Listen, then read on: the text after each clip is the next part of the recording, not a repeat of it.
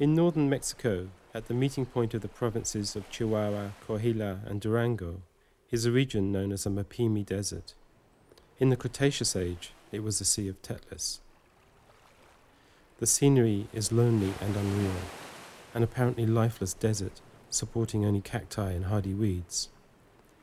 Unique prehistoric life forms survive in these harsh conditions. A species of triangle-shaped marine shells live under the sand, and there is a burrowing tailless tortoise, the bolson or yellow margin, a direct descendant of the great marine turtles that once swam the Cretaceous seas. In this region, between 104 and 107 degrees longitude and astride the 27th parallel, is found La Zona del Silencio, a region where radio waves can neither be received nor sent. Such electromagnetic anomalies are thought to be linked to the presence of a large nickel-iron meteorite buried beneath the desert since prehistoric times. It is in this zone of silence that we propose to witness the quincentenary.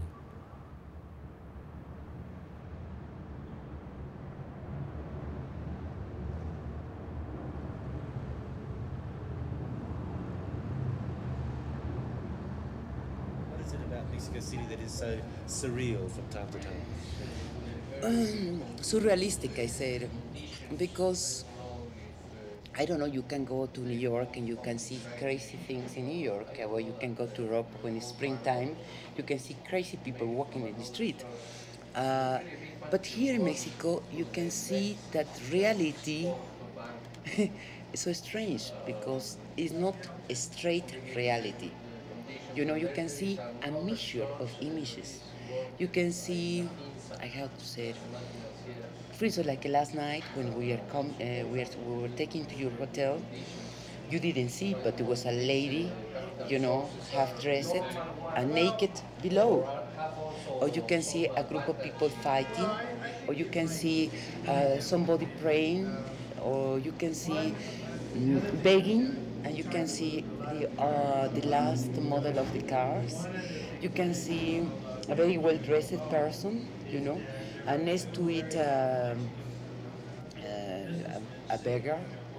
You can see criminality, you can see good things. O sea, so many measures. ¿Cómo podría decirlo? Porque es surrealista por las múltiples de las imágenes. Lo voy a decir mejor en español. She says it's surrealistic because of the multiplicity of images. She says it in Spanish. The images are multiple.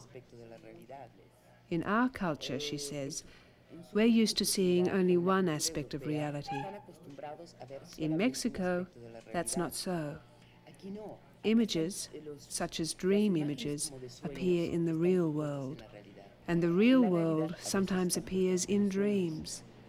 In other words, sometimes you walk in the city and you don't know if you are dreaming, and when you are dreaming, you don't know if you are in reality. You know?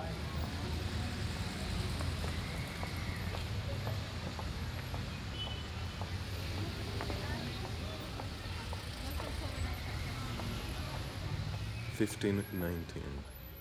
Tenochtitlan, the capital of the Aztecs.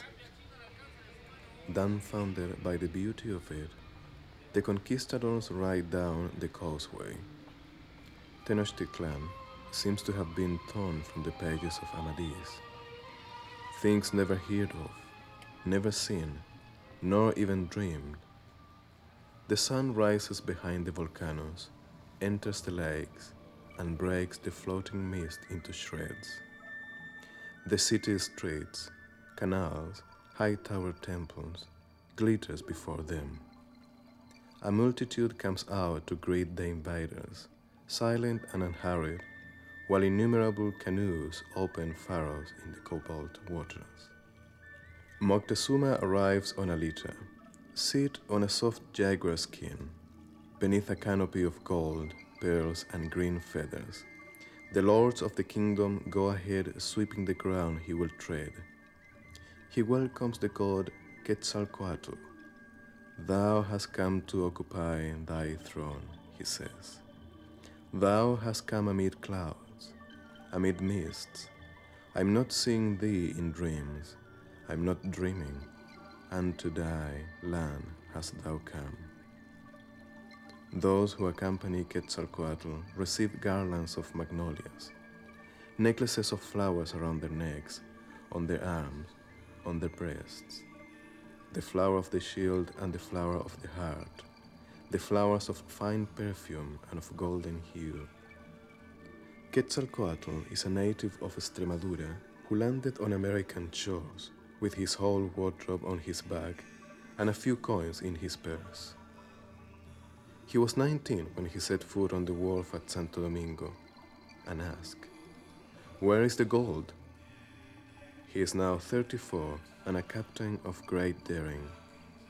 He wears armor of black iron and leads an army of horsemen, lancers, crossbowmen, riflemen, and fierce dogs. He has promised his soldiers, "I will make you in a very short time the richest men of all who ever came to the Indies."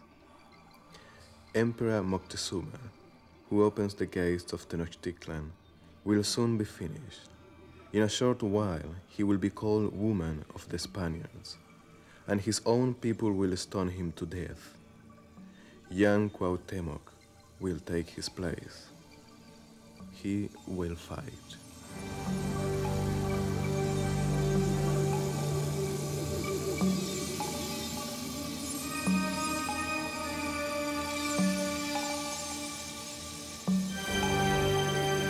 Nigel, we're running a tape, so okay, when you want beg to, pardon. you can start talking a little bit about what the zone of silence is.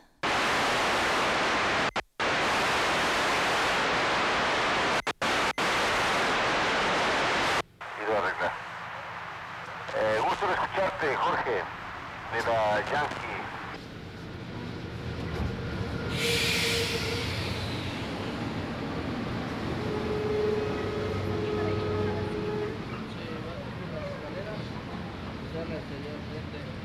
La primer cuadra se ve.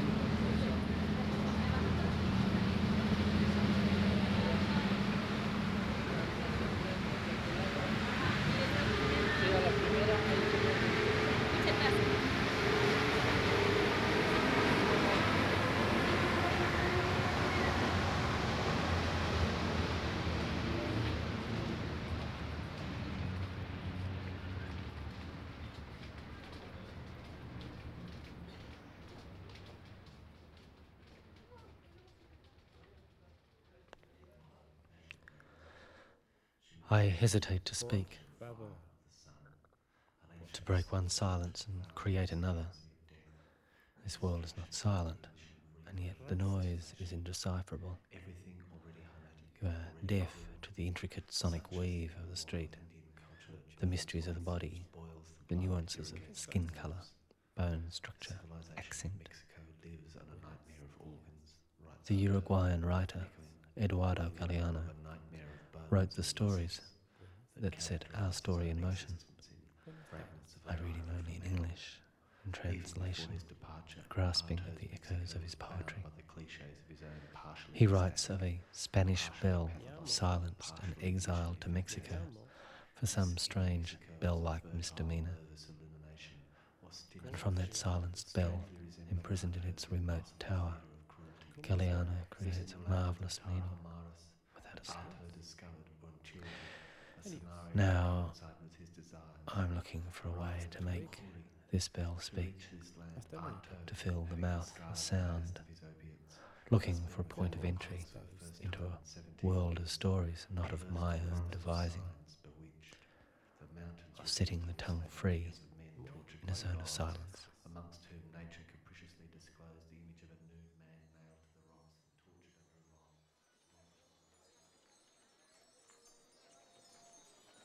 This proposal is premised upon a series of temporal, spatial and cultural translocations or dislocations, not the least of these being that our acknowledgement of Columbus Day as October the 12th itself highlights a dislocation in the social construction of history.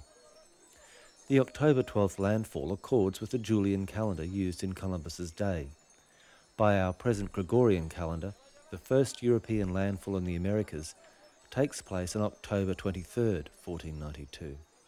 This inconvenient temporal slippage cannot be acknowledged to any significant extent within the noise of the quincentenary.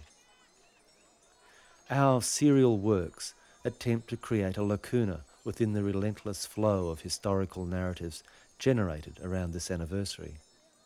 These interventions acknowledge the mythic nature of this story whilst addressing the political and social context of its telling.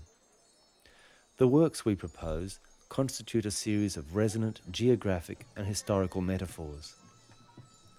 As the mass media approaches a saturation of competing Colombian narratives, entering a zone of silence offers the only possibility for clairaudience in the cacophony.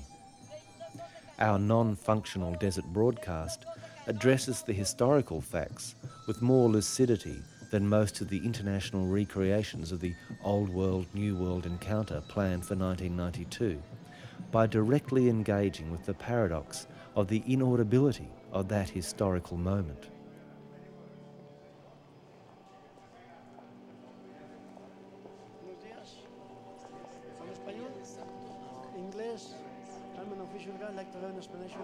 In ships, the bell marks off the quarter hours of the watches. In mines and cane fields, it summons Indian serfs and black slaves to work. In churches, it marks the hours and announces masses, deaths, and fiestas. But in the tower over the palace of the Viceroy of Mexico, there is a silent bell. It is said that inquisitors took it from the bell tower of an old Spanish village, removed the clapper, and expatriated it to the Indies. No one knows how many years back. Ever since the Maestro Rodrigo constructed it in 1530, this bell had always been clean and obedient. They say it had 300 tones, according to the bell ringer's whim, and the whole village was proud of it. Until one night, its long and violent pealing made everybody jump out of bed. The bell was sounding the alarm, unleashed by fear or joy, or who knows what, and for the first time no one understood it. A crowd gathered in the atrium as the bell pealed madly on, and the mayor and the priest went up to the tower and, frozen with fear, confirmed that no one was there. No human hand moved it. The authorities took the case to the Inquisition. The Holy Office Tribunal declared the pealing of the bell to be totally null and void, and it was silenced forever and exiled to Mexico.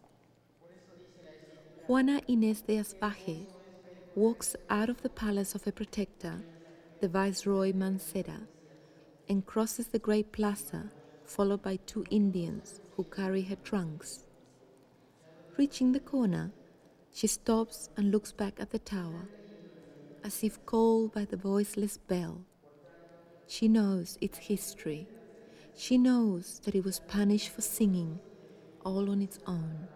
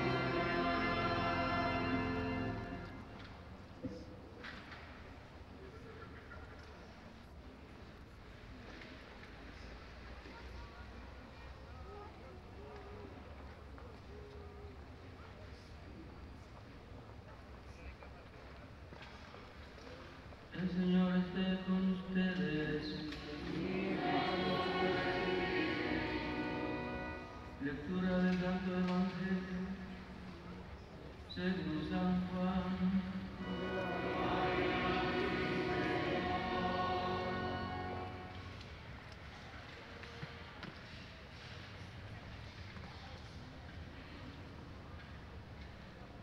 En aquel tiempo le preguntó Jesús a Simón Pedro: Simón, hijo de Juan, ¿me amas más que estos?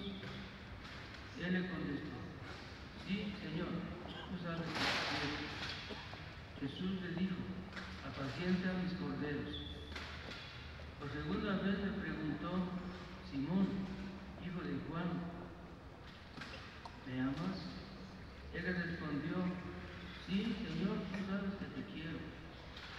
Jesús le dijo: pastorea mis ovejas. Por tercera vez le preguntó: Simón, hijo de Juan, ¿me quieres? Pedro se entristeció de que Jesús le hubiera preguntado por tercera vez si lo quería y le contestó: Señor, tú lo sabes todo, tú bien sabes que te quiero. Jesús le dijo: apacienta mis ovejas. Palabras del Señor. Gloria a Dios. Señor.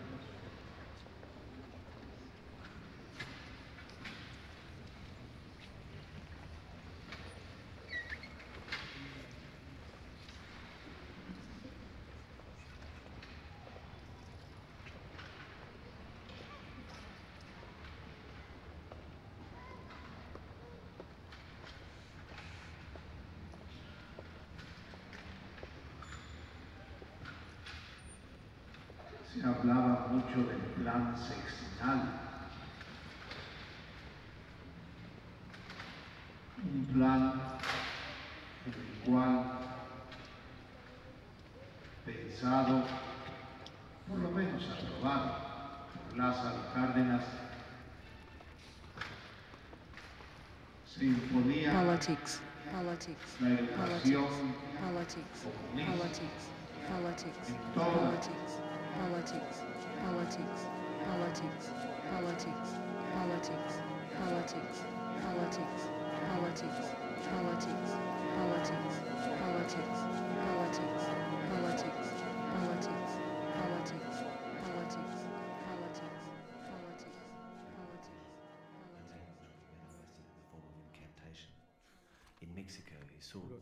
We get lost on 20 de septiembre, lost on Cárdenas, lost on Cinco de Mayo, confused on Insurgentes, going the wrong way on the Reforma. The streets inscribe the history of the city, an intricate text of heroes, victories, defeats and revolutions. History has been made to speak the language of the state, peeling back the layers, peeling back the flesh, other names, former heroes, forgotten victories. Dinner with a psychoanalyst, returned from 30 years of voluntary exile, study in Zurich, work in Europe, travel to Argentina. Do you speak French? She asks. Italian? Well, she says, I'll speak in English, which is not so good. I do an entire interview with the senior engineer of the metro system, in which I ask my questions in English, and he answers in Spanish. I nod energetically each time I recognise a word. We talk about the metro's administrative system as a cultural construct, as an elaborate chain of facts and figures, as a metaphor. When the interview's over, he asks me where I learnt my Spanish. Night school, I say.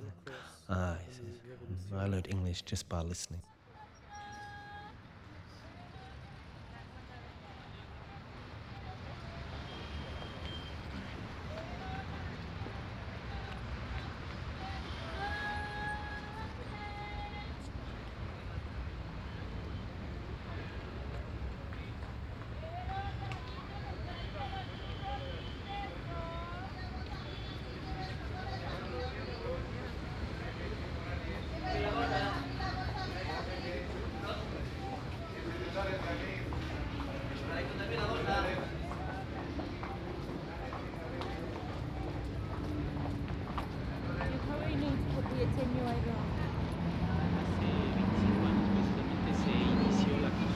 what was the last? de 1967.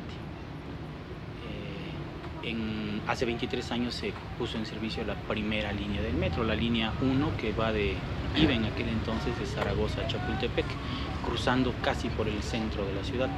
La Ciudad de México es una construcción muy típica al origen español, con un centro político, social, económico y administrativo, rodeada por todas sus colonias. La línea 1, después la línea 2 y posteriormente la línea 3 pasan muy cercanas al centro de la ciudad. En septiembre de 1969 se puso en servicio con 11.3 kilómetros y transportaba 250.000 pasajeros por día. En 1970 se concluyeron con la línea 2 y la línea 3 y crecieron hasta 600.000, 700.000 pasajeros diarios. Hubo posteriormente un periodo de no construcción del metro. The metro began exactly 25 years ago in April 1967, and the first line, Line 1, went into operation 23 years ago. It went at that time from Zaragoza to Chapultepec, crossing the heart of the city practically. Mexico City is constructed very much to the typical Spanish design in that it has a central district where the political, social, economic and administrative functions are concentrated, with the suburbs all around. Line 1 and Lines 2 and 3 go very close to this city heart. The metro went into operation in September 1969. The line was 11.3 kilometers long and it transported 250,000 passengers per day. In 1970, Lines 2 and 3 were finished and the number of passengers grew to 600,000, 700,000. At present, after a number of stages of expansion, we have 8 lines for pneumatic-wheeled trains and 1 line for steel-wheeled trains. The 8 pneumatic lines are 141 kilometers long, and the steel line is 17 kilometers long. That's a total of 158 kilometers, 125 stations in the pneumatic network. Nos da un total de 158 kilómetros en servicio al público, 125 estaciones de la red neumática y 10 estaciones de la red férrea. Nos da 135 estaciones de servicio al servicio al público. Tenemos 256 trenes de 9 carros, todos ellos neumáticos, y 20 trenes de 6 carros nada más, férreos. En total tenemos 276 trenes en servicio. The metaphor of these actions is extended through their multiple locations. The sounding of the ship's bell on a dry bed of a prehistoric ocean invokes a site where history has ceased to sound. The dysfunctional radio transmission speaks to the place of radio as the monitor and medium of history making. The location of the radio receiver and speaker arrays within a Mexico City metro station suggests a series of juxtapositions between cultural and historical processes. In the densely populated urban areas of Mexico City, the metro exists as a unique public space for exhibition purposes, sites which graze pre-Columbian history by virtue of their co-location with the archaeological remains of Aztec culture. In the anticipated non-transmission of the desert event, the speakers will relay the sounds of white noise, further evoking the lost ocean.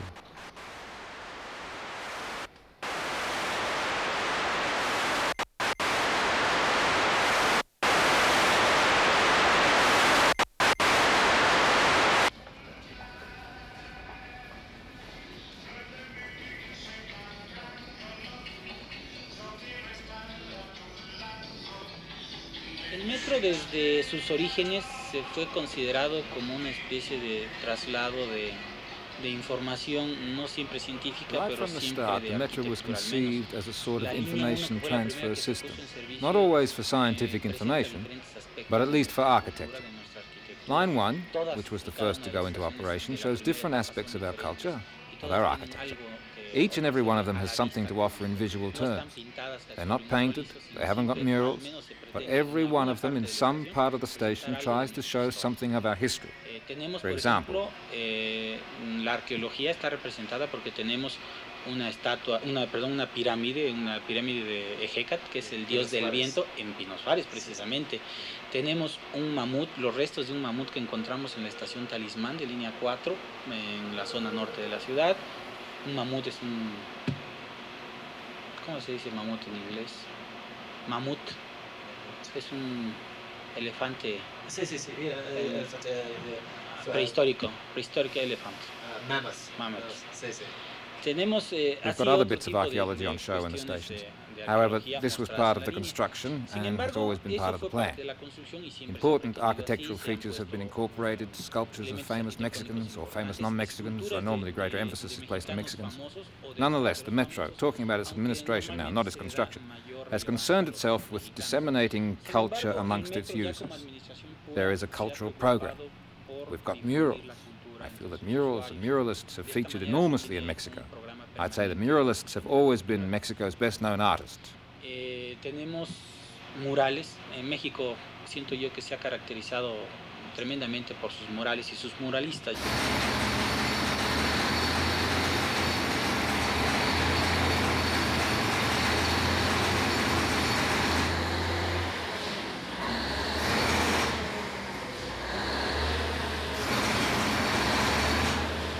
Al menos cinco exposiciones de pintura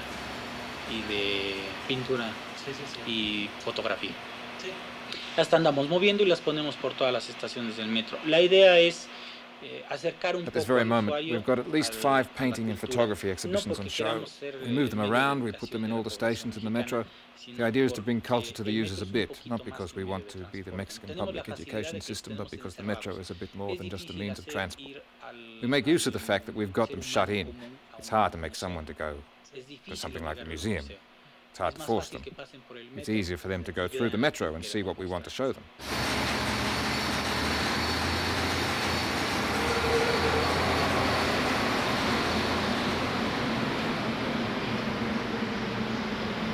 When the first lines were being built, since they moved through the heart of the city, lots of pre-Hispanic things were found, which formed part of our own indigenous culture.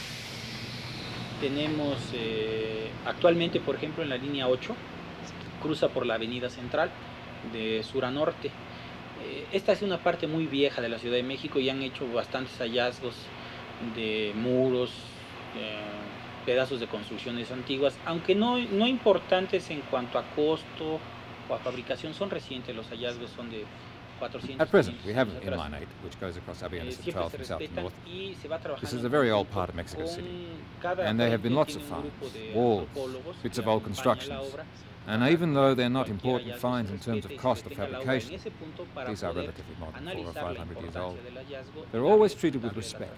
And the work proceeds in conjunction with each worksite has a team of anthropologists there at the worksite to make sure finds are treated with respect. And that work stops when a find is made so that its importance can be analysed and so it can be properly processed, in other words, forwarded to the museum. At present, at the Avianes Central, they've found the walls, the main compound of what used to be the native hospital, in other words, the Indian hospital in colonial times, when Mexico was a colony of Spain. And they've found skeletons, skulls, about 80 skeletons. They've dug them all out.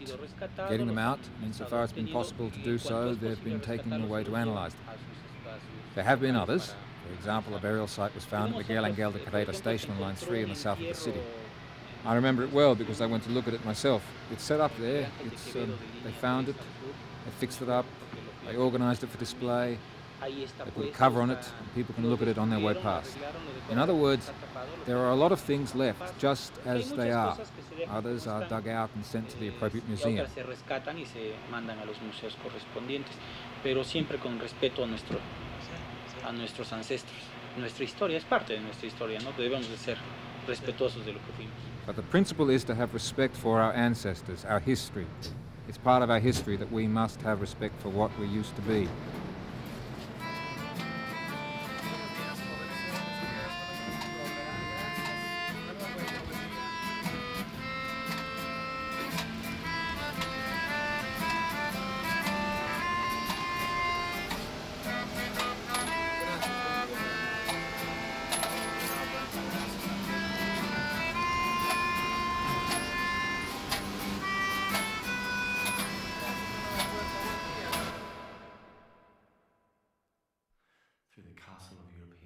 Suddenly, now,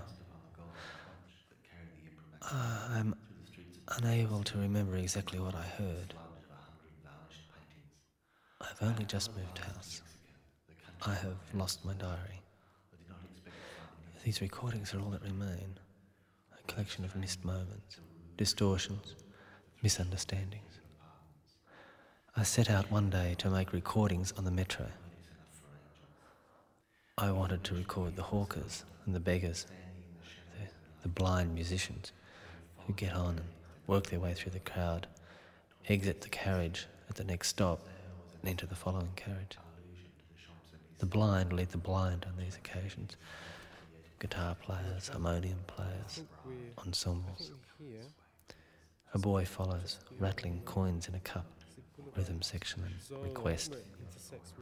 The hawkers sell pins and needles, peppermints, maps to the metro system. Each time that I have the recorder on discreetly, musicians fail to materialise. Hawkers avoid me. When I'm running low on batteries, or running out of tape, or the machine's turned off, it's in those moments that the musician enters the carriage. Elsewhere, at lunchtimes, you sometimes hear a barrel organ playing outside a restaurant. There's no monkey. An older man in a neat khaki uniform passes between the tables, his cap extended. His young offsider stands outside, cranking the organ.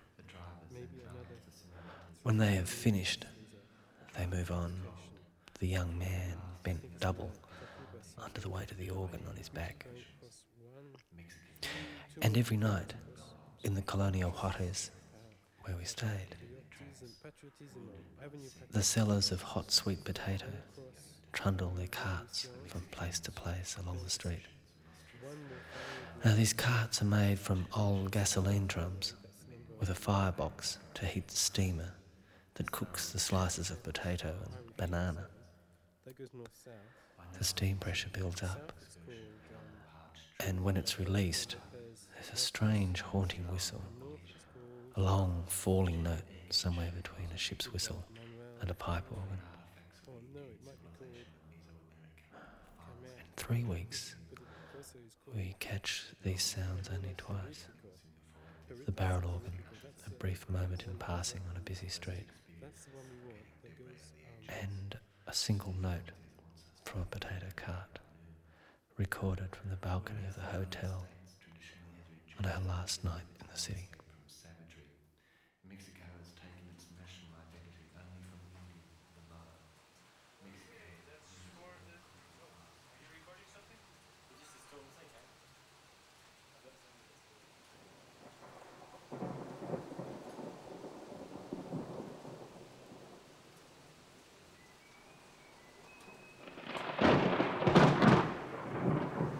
Remember, Mexicans, we were a very proud, the Indians, there has been an imperium. Mexicans has, since the Aztecs, it was imperium. The Aztecs, it was not the original people from here. They dominate so many tribes, you know. So from the Aztecs, it still be this domination. So, and this other thing, we lost, you know, this mother culture, you know. And the mother culture, you know, the mother culture is always looking for the hero. I'm talking about Jungian way of thinking. The mother always needs the hero, you know. So, and as we don't have a father, means as a culture, the father is absent, physically or psychically, we don't have father. That is why we're looking in our parties, the political party, the father, you know, the paternalism. Now, if you see that it's a mother culture and we have a paternal culture with the government, so we are looking for the hero. So these big monuments you see, we need the Mexicans to make a monument to look for the heroes. Maybe today Cárdenas is the big hero. Maybe tomorrow Porfirio Díaz will be the hero.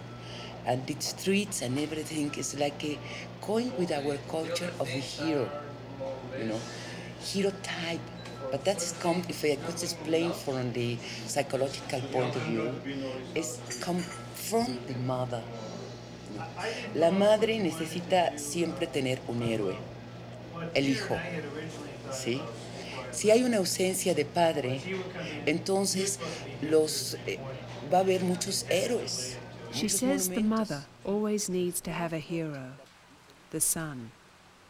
If the father is absent, then there will be lots of heroes, lots of monuments. Blood flows like water. The drinking water is acid with blood. To it, only earth remains. They fight house by house, over the ruins and over the dead, day and night. Almost 3 months of battle without let up. Only dust and the stink of corpses to breathe. But still drums beat in the last towers. Bells tingle on the ankles of the last warriors. The strength-giving battle cries and chants continue. The last women take up battle axes from the fallen, and until they collapse, keep hammering on shields. Emperor Cuauhtemoc summons the best of his captains. He puts on the long feather owl headpiece and takes up the sword of fire. With this sword in his fist, the god of war had emerged from his mother's belly, back in the most remote of times. With this serpent of sunbeams, Huitzilopochtli had decapitated his sister, the moon, and had cut to pieces his 400 brothers, the stars, because they didn't want to let him be born. Cuauhtemoc orders, let our enemies look on it and be struck with terror. The sword of fire opens up an avenue. The chosen captain advances, alone, through the smoke and debris. They fell him with a single shot from an arquebus.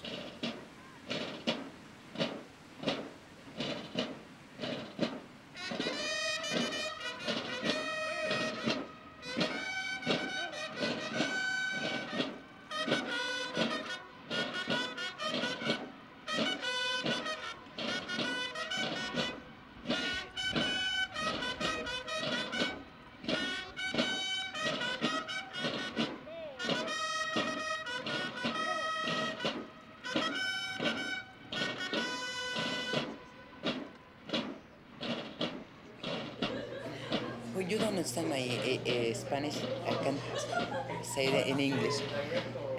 Yo soy psicóloga junguiana, ¿sí? O sea, de C.G. Jung. She says she's a Jungian psychologist, a follower of C.G. Jung. She believes in archetypes, and she believes that a lot of the things that influence us are absorbed through the unconscious. Maybe we are not aware consciousness about our impact, as you say, the Spaniards or the French or these, but we have in our blood, we have in our soul. Now, this new impact we are having with the American culture is true. It's true. We are getting into our soul too. But as I said to you last night, I feel like America or the States, shall we say, the States is a country who for Mexicans is the shadow, a collective shadow. As I said, for certain Mexicans is a light shadow, means una sombra luminosa, positiva, is a positive shadow. That means they feel identified with it. They are not against, they assimilate, they feel the panacea for working or getting money, or some people, rich people, they go there in the clinics, or they go to buy clothes, yes. For other Mexicans, you know, the States is the dark shadow. Means something is stealing us, is imposing us, is taking us our roots. They feel sometimes against, so they fight against Americans, you know. So you can have in our country two kind of people who are pro-states and against states, you know. But both of them you still have an impact in the soul, in the psyche. We cannot say I am against the states and so it doesn't impact my psyche. So it's still working in that. So, and we are assimilating, that culture. She says there are two things here. You've got to remember that the Mexican identity is a bit confused. In other words, she says, their identity is in fact being lost. With all the assimilation of cultures, they in fact don't know where they are as Mexicans. And, she says, use is even being made in political terms to re-emphasize ancient Mexican values, such as solidarity, self-respect, the word.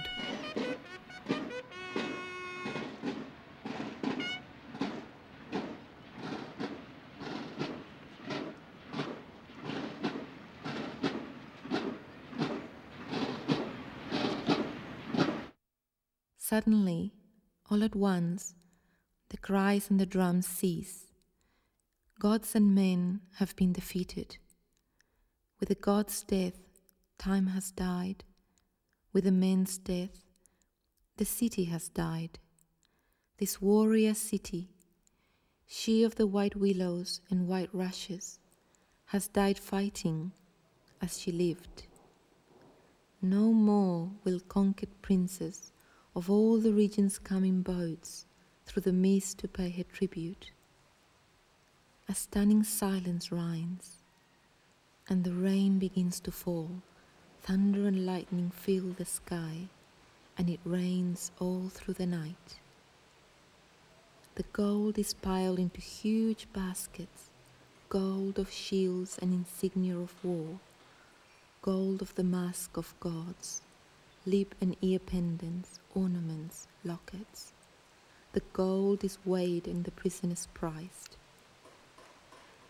The soldiers gather to play dice and cards.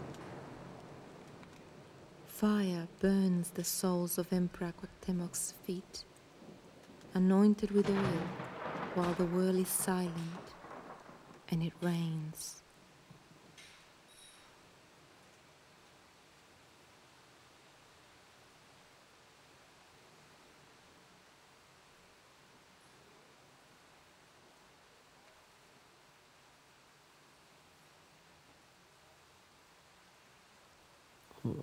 We were there in the fall. It rained every day. Because of this rain, the pollution didn't seem so bad. The city is vast. It makes no sense. We go where we have to. We follow instructions. Stories rush past. I'm staying with a friend. She has lived in Mexico for 2 years. Before that, in Nicaragua for 4 years. We had long conversations about being foreign, about searching for the entry points into another culture. She was suspicious of travellers, of tourists with pretensions. Keep a low profile, she said. Only drink boiled water, and don't eat meat from street stalls. Life here is ruled by formal gestures, she said. Politeness covers everything. It was hard living here for her. Expensive, dirty, crowded. But she stayed because of the work she was doing at the university. She loved the richness of ideas. A couple of her teachers were terrific. Mexico City is a major intellectual centre. Cultural capital is power here, she says. So it was at the ancient culture of the Mexican could avoid it for different kind of country.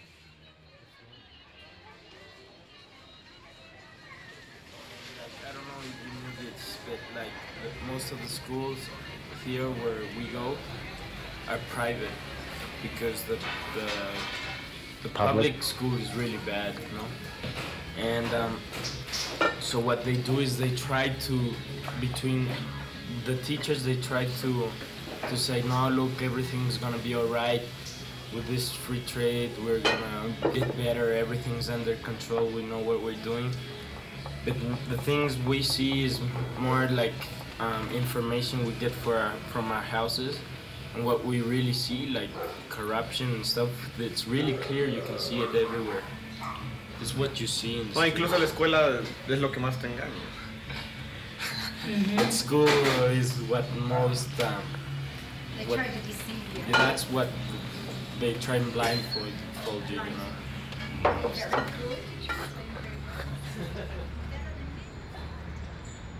know. From the branch of an old ceiba tree, hung by the ankles, swings the body of the last king of the Aztecs. Cortés has cut off his head. He had arrived in the world in a cradle surrounded by shields and spears, and these were the first sounds he heard. Your real home is elsewhere. You are promised to another land. Your proper place is the battlefield. Your task is to give the blood of your enemy to the sun to drink, and the body of your enemy to the earth to eat. 29 years ago, the soothsayers poured water over his head and pronounced the ritual words. Where are you hiding, misfortune? In which limb do you conceal yourself? Away from this child. They call him Cuauhtémoc, eagle that falls. His father had extended the empire from sea to sea. When the prince took over the throne, the invaders had already come and conquered. Cuauhtémoc rose up and resisted. 4 years after the defeat of Tenochtitlan, the songs that called for the warrior's return still resound from the depth of the forest.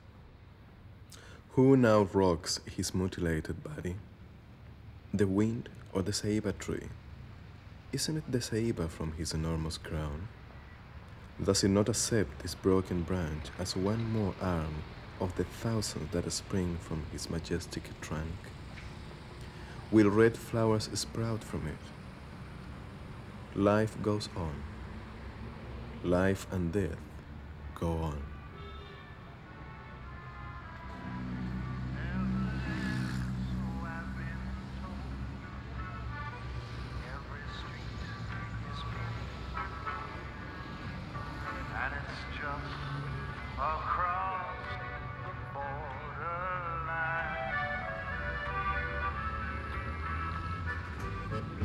When it's time to take your turn, there's one lesson that you must learn. You could lose more than you'll ever hope to find. When you reach a broken promised land, and every dream slips through your hands, then you'll know it's too late to change your mind. 'Cause you paid the price to come this far, just to wind up where you are, and you're still just across the borderline.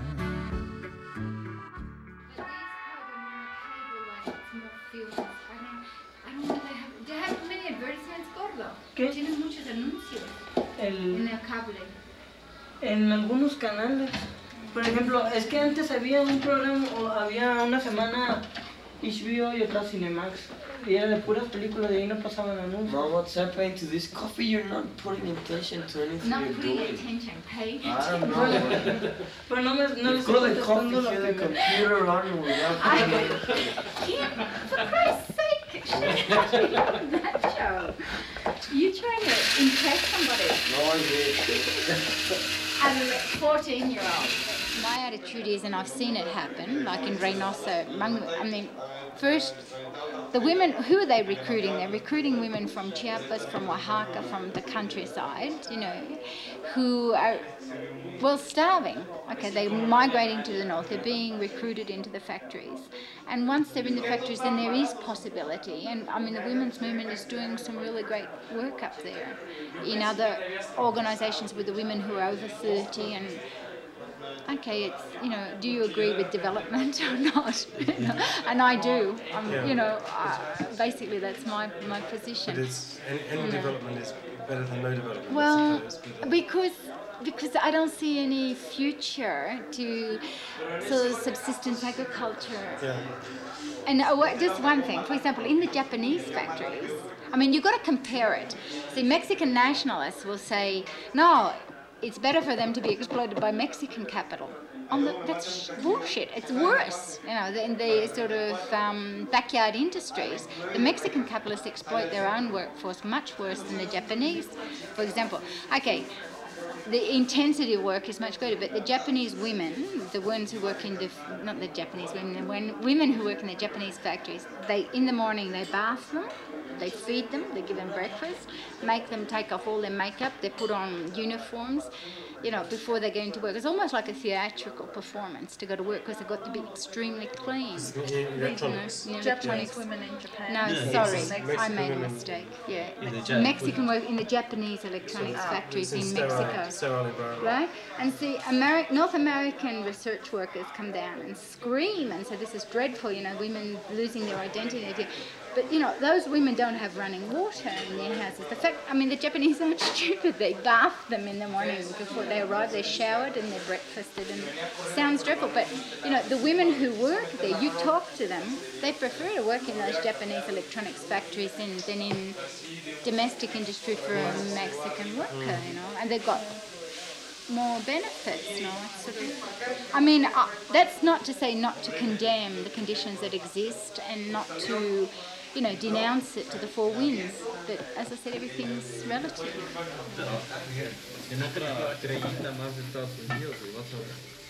Nos van a traer mucho trabajo nosotros, mucha mano de obra y todo, pero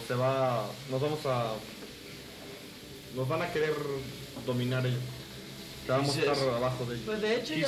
He says that we are just going to be one more star in their flag, and that they're going to try to dominate us. They're just going to try to. And he said that they're already doing it. So.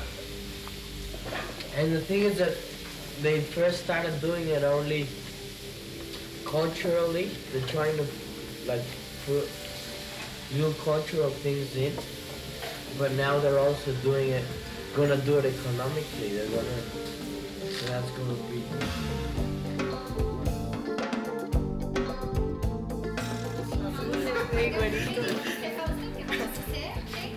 O sea, digo, sí, unos 50 años con esto del tratado. He says even our eyes are going to turn blue.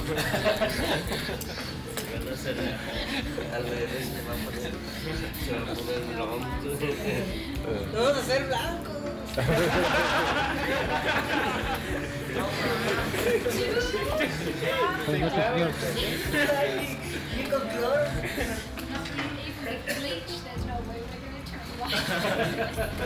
Michael Jackson did a good job.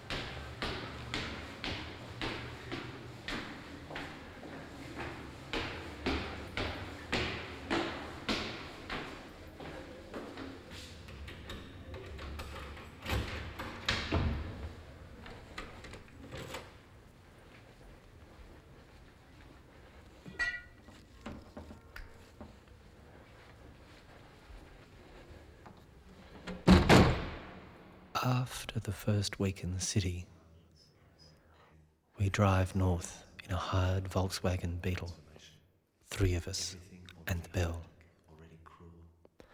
It rains for the first 2 days of our journey. We pass through huge industrial towns, San Luis Potosi, Torreon, Zacatecas, kilometres of factories and foundries, alongside ramshackle adobe houses and blocks of concrete apartments with asbestos water tanks.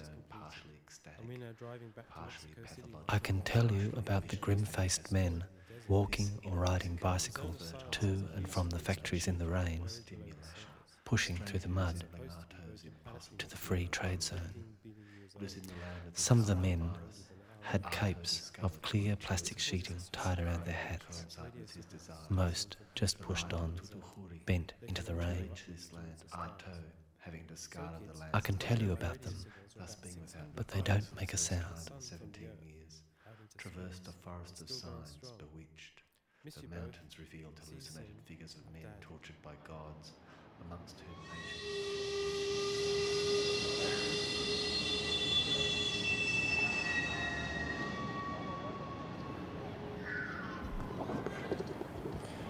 Very good. 1, 2, 3, 4, 5, 6, 7. I think everything's working. Do you want to give me an identification of who you are, sir? Yeah, this is Marco Zapata talking to all the Australian community. 1, 2, 3, 4, 5. Okay. Well, the thing that I wanted to talk about, well, first of all, maybe there's lots of things that we've been talking about. Some of the things we've already got down, but one of the things I was really, questions we asked people. Oh no, okay.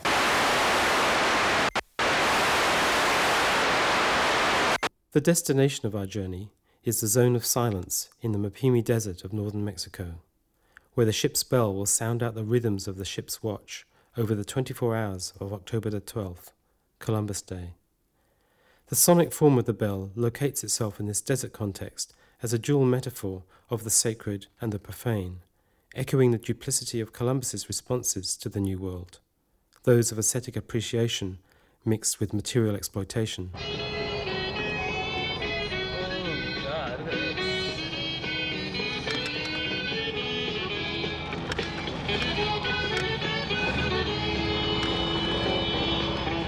Ya está cerrada con 3 candados y remachada la puerta negra,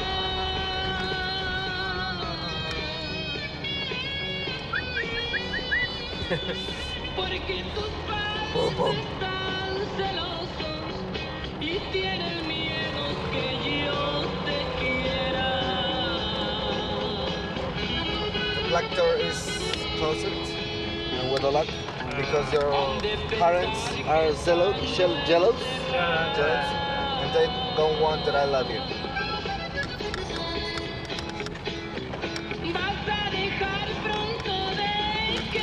You're going to live my love soon.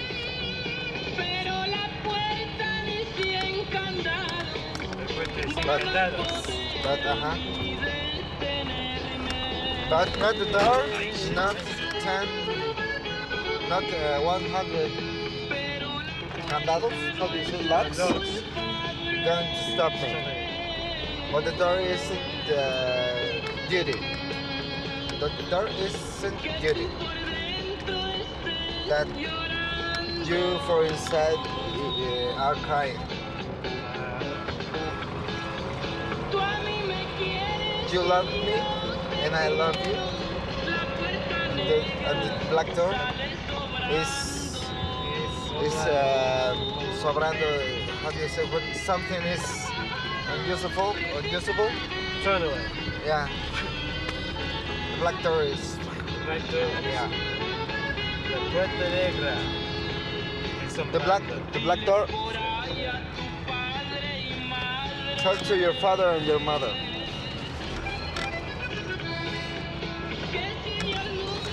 that if they don't have love when they were young people, and if they love each other, the black door was closed. Yes or no? Yes. But the door is duty. Duty?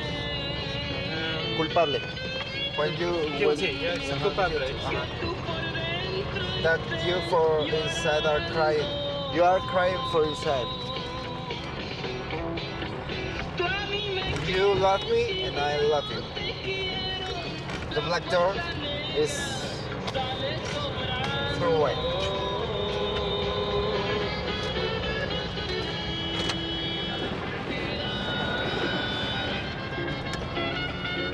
Pedimos las consentidas del ayer con esto que dice así. Yo antes quiero decirles, quiero comunicarles, escuchamos a los Tigres del Norte.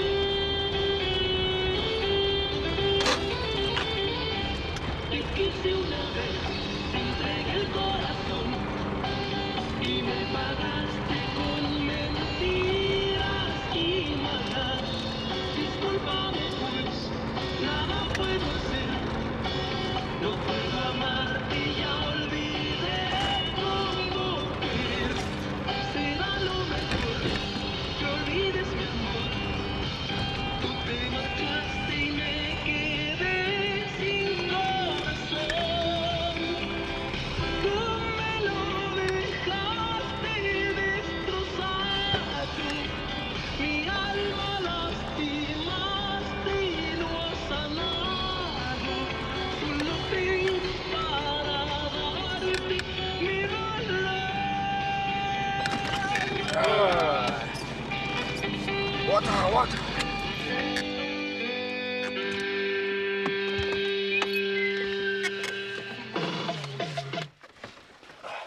We are there. Oh la la. Are you there yet? Oh, like a baby. pretty wet. Let's